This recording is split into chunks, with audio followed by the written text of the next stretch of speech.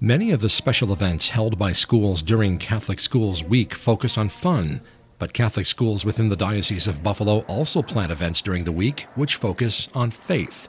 One such example of the latter was held February 1st at St. Christopher School in the town of Tonawanda, a Living Rosary. Anita Herr, math specialist at St. Christopher, coordinated the Living Rosary. She explains the school wanted to do something to coincide with the theme of the day, celebrating religious vocations. So we decided we would do a Living Rosary and emphasize the vocations of the Catholic Church.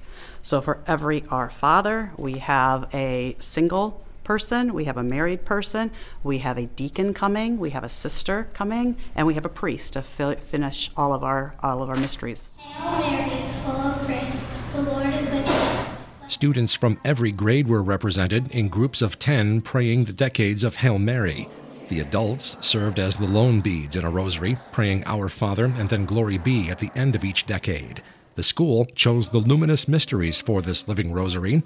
Principal Denise Cronin explained at the start of the event. The luminous mysteries are the mysteries of light. They highlight special events in Jesus' public life as he revealed himself as the light of the world. We think about Jesus' teaching and healing ministry to those in need, and we reflect on how God calls us to proclaim his kingdom through our words and deeds. In a special way in this rosary, we pray for vocations. Vocations to the single life, vocations to marriage, vocations to religious life, and vocations to the priesthood. Following the Living Rosary, St. Christopher students were invited to participate in Bible trivia with Father Michael Lamarca. There were also fun events throughout the week, volleyball involving students and faculty, and they wrapped up the week with some musical mockery, a lip-syncing contest. Catholic Schools Week is a cherished opportunity for students to bond and enjoy a break from the daily routine, while schools also use the opportunity to provide an atmosphere that shows parents their children are in a good place. Anita Herr says more about why St. Christopher is appealing to its families. I think it is the values. I think it's the basic kindness of our kids.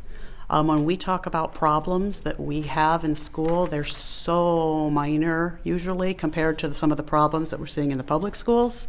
So I think they're really just looking for some place where their kids are safe and that they feel that they are being taught basic values for life. Our Father, who art in heaven, hallowed be thy name. Herr adds that the world is seeing difficult times, and in those times, people want to go back to their Catholic values.